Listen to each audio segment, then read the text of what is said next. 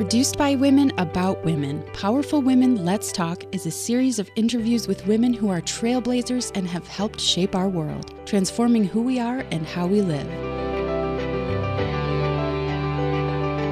Hello, everyone. Time for Powerful Women Let's Talk. Thanks so much for joining us today. I'm Jennifer Moss. It is a pleasure to bring you today's powerful woman, Dr. Candace Smith-King. Dr. Candace Smith-King is a pediatric specialist in Grand Rapids. She completed her residency at Grand Rapids Medical Education Research Center at MSU, and she currently practices at Helen DeVos Children's Hospital. She's a Corewell Health West leader, formerly Spectrum, of course, who was recognized for her work in diversifying West Michigan's healthcare providers. The Vice President of Academic Affairs of Corewell Health West, Dr. Smith-King, recently received the 2022 Health Equity Award from the Greater Grand Rapids NAACP in recognition of her work here in West Michigan. Smith-King was awarded at the 56th Annual Freedom Fund Gala. That was back in October. And of course, that has Powerful Woman written all over it. Welcome, Dr. Thank you. Candace Smith-King. Thank you very much. So before we dive in, just a little bit more about Dr. Smith-King, board-certified pediatrician. She joined the academic general pediatrics practice at Helen DeVos Children's Hospital back in 2009, which offered her the opportunity to teach medical students and residents while caring for the underserved. Now, this teaching opportunity was expanded in 2012 when she became the program director for the pediatric residency program. And that program supports diversifying the resident physician workforce. So again, glad to welcome you, Dr. Candace Smith-King, to Powerful Women Let's Talk. Thank you. Thanks for that wonderful introduction. So we're going to talk about it. You have quite the accomplished career. My first question, of course, is when we look at this, are you enjoying the journey? Oh my goodness, yeah, because it's all unexpected, meaning that, a lot of times I think we plan for certain things and we try to make things happen. But all of the opportunities that have kind of come my way have fallen into my lap, meaning I felt like they were led by God. I was just in the right place, and God was like, you can handle this and you can do this now. And so therefore, it just naturally happened. My role leading the PEDS residency program naturally happened. My role leading GME across all of Corewell Health West naturally happened. And then my opportunities to diversify residency programs just naturally happened. Yeah, and so as you look at that residency program, how important is that as we talk about opening doors for persons of color along on their journey? And of course, you had that too, and we'll talk about any barriers you may have faced in a moment, but how important is that program? So when you think about the journey of becoming a doctor, right, you've got to get through your undergraduate degree, and then you still have to go through medical school. Then after medical school, you have to go train somewhere for 3 to 7 years in a residency program.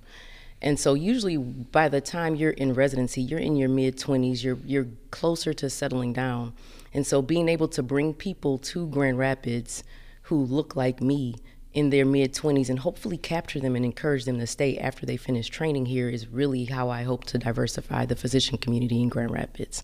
It really just gives us the opportunity to get people here, their captive audience for 3 to 7 years, hopefully connect them to the community, connect them to the wonderful things happening in Grand Rapids, help them connect to our patients and encourage them to stay here. And reading some of your bio and some other information, that is really needed here in West Michigan to see and to encourage other persons of color along the way, because there's a very small percentage, from what I understand. Yes, there's not a lot of physicians of color in Grand Rapids. And historically speaking, physicians of color love to take care of the underrepresented, our patients who struggle, our patients who come from those similar environments. And so by expanding that, we're really serving the needs of the community at a different level. And that way we don't have the gaps that we have now in care.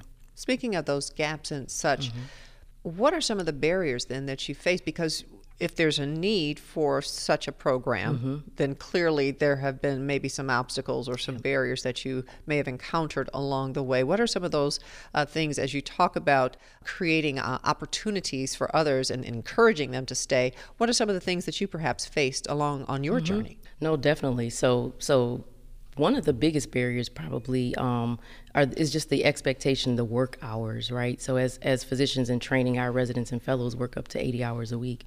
And so when I was a resident, I had a daughter. When I started out residency, my daughter was 7. And so trying to juggle being a parent and working those types of hours, being gone for 30 hours at a time, because at that time we could work 24 hours plus another 6. So being gone for 30 hours at a time, the biggest barrier was making sure that my daughter still knew me as the mom, and we still had a good relationship. So without the support of my family, I really would not have been successful going through residency. And I think a lot of people really, speaking of myself, I would have really struggled had I not had a supportive family system. My parents, neither of them were, there was not a question about, can you keep my daughter while I'm working an overnight shift? It was an expectation. They just expected themselves to step in and do that, and I appreciated that. But that was probably the most significant barrier for me, was juggling being a parent, a good parent, and juggling being a resident and a physician in training. And so having that support, such as you provide through this residency program as well, that support is key. It's key. And then even the mentorship, right? So if you look at going through residency as a Black woman, being the only Black woman in my residency program, who did I have to mentor me, right? Who's going to look out and who's going to look at me and say, hey, Candace, what do you need? How are you really doing? And so one of the barriers initially I had was finding a mentor who looked like me. And so what I really had to learn how to do was find mentors who maybe did not look like me until other mentors came along. And so that was probably one of the other barriers, was just feeling like somebody was looking out for me, somebody that I could connect with, and really just to support me along the way. Absolutely. Yeah. And so as you look at overcoming and dealing with some of those barriers, how did you then move to become comfortable in your own skin and find your own voice along the way? Because clearly being the head of that program now and moving forward with those types of things and trying to keep that and create that equitable space, how did you get your own voice and discover that? It's funny. I think it just kind of came naturally after that first year of residency, that first intern year where you're just really kind of confused and you really don't know who you are.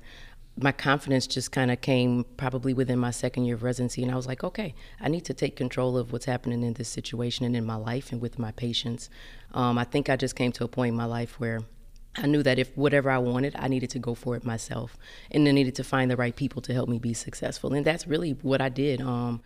My second or third year of residency, a mentor came back to Helen DeVos at the time, Dr. Lisa Lowry, and when she came back to Helen DeVos, it was just what I needed. It was the oomph that I needed. It was the connection that I needed, the support I needed, and it allowed me to persevere through the rest of residency. But it also helped me find my voice, because we almost like worked together on just everything that we needed to do to help start diversifying the Grand Rapids community. And so I think partnership, collaboration, and having a person who had almost like the same ideas as me really helped stimulate my passion and being able to move forward.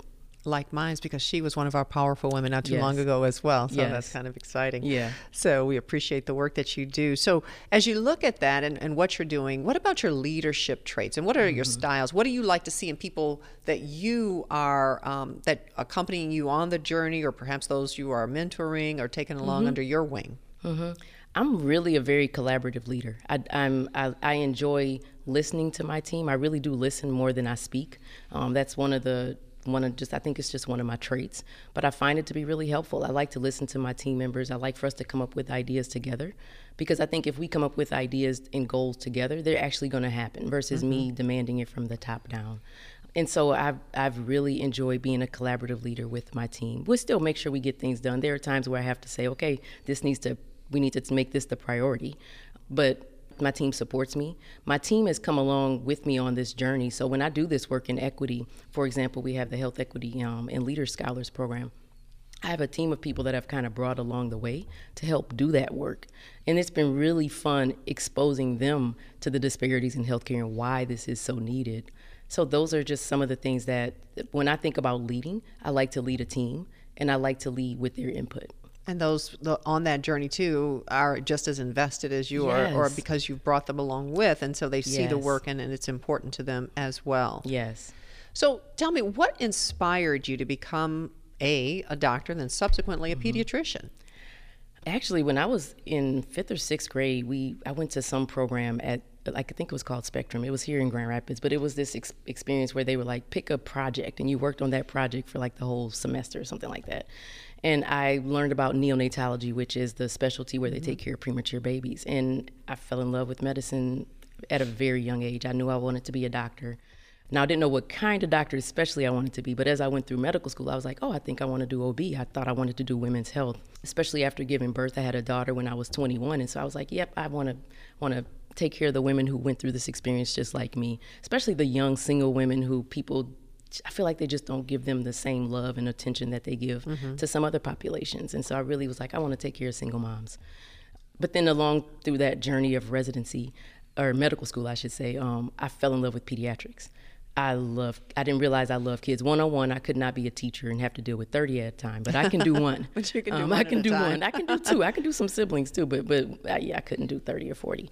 So I fell in love with pediatrics, and I fell in love, I think, really with parents and being able to connect with a parent, any type of parent, and just try to help them along that journey of the struggles of parenting, right? Because I think as parents, we feel this pressure to be perfect, and that we have to really do everything the way the book says. We have to take the bottle at 12 months or our child is going to be ruined. You know what I mean? Just little things that I think as pediatricians we say, but we add more pressure. So I enjoyed the specialty of pediatrics because it just gave me time to support people to be parents, to be okay with making mistakes. All of our kids are going to need therapy at some point, no matter how much you give them or how little you give them, right? We all need therapy. So that's how I fell into pediatrics. I love that. We all need therapy. Yeah. We do. So many women deal with, those pressures you talk about, being a parent, getting it all done, balancing the act of working and being a mom. How did you balance that work life? Because you have 4 children now, and you're still working. And so how are you balancing the work-life balance with family and friends and the like? Balance is hard. It's something that I probably struggle with regularly. I try not to let work overtake my evenings and my weekends. I think that's really where I turn things off. I really try to keep my family really organized so that every day we know who's cooking, so I don't have those pressures, right? So I live in a multi-generational home. So there's 4 adults in the home, me, my husband, and my parents. So on Monday, my husband cooks on Tuesday. So there's a different person who cooks every day. There's a different person who helps with the kids every day. And so that's really how I find my balance is using my support system.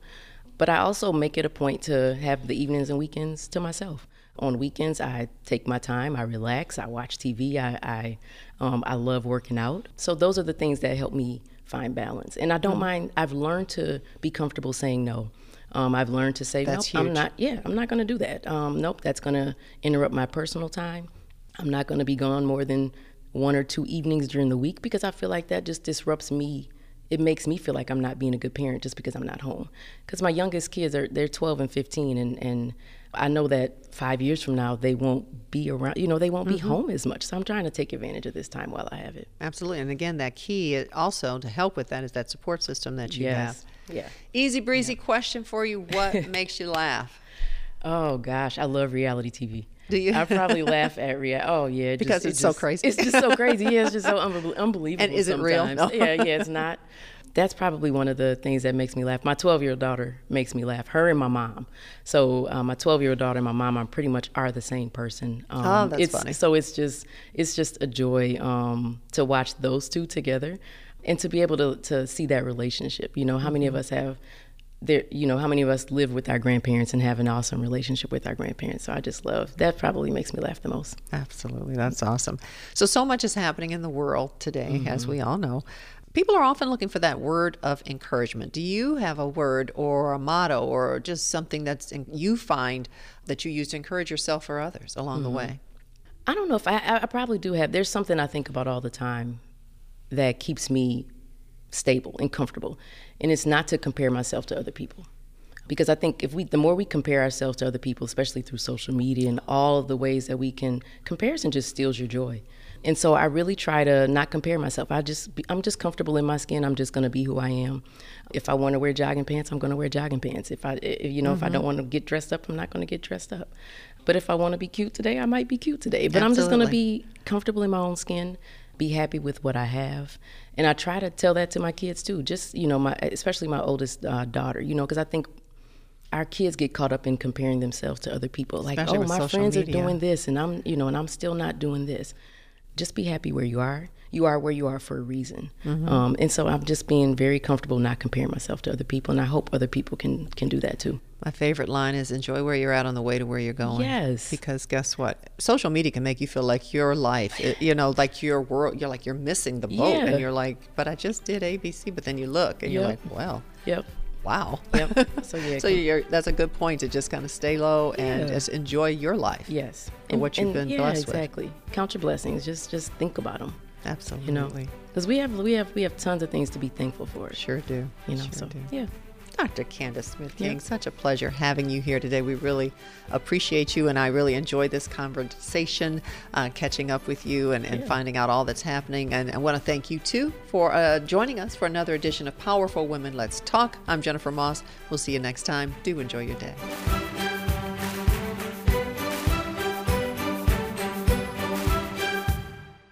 Produced by women, about women, these powerful podcasts focus on powerful women and how their strength transforms who we are and how we live. Want to hear more Powerful Women Let's Talk? Get additional interviews at wgvu.org or wherever you get your podcasts. Please rate and subscribe. Powerful Women Let's Talk is produced by WGVU at the Meyer Public Broadcast Center at Grand Valley State University. The views and opinions expressed on this program do not necessarily reflect those of WGVU, its underwriters, or Grand Valley State University.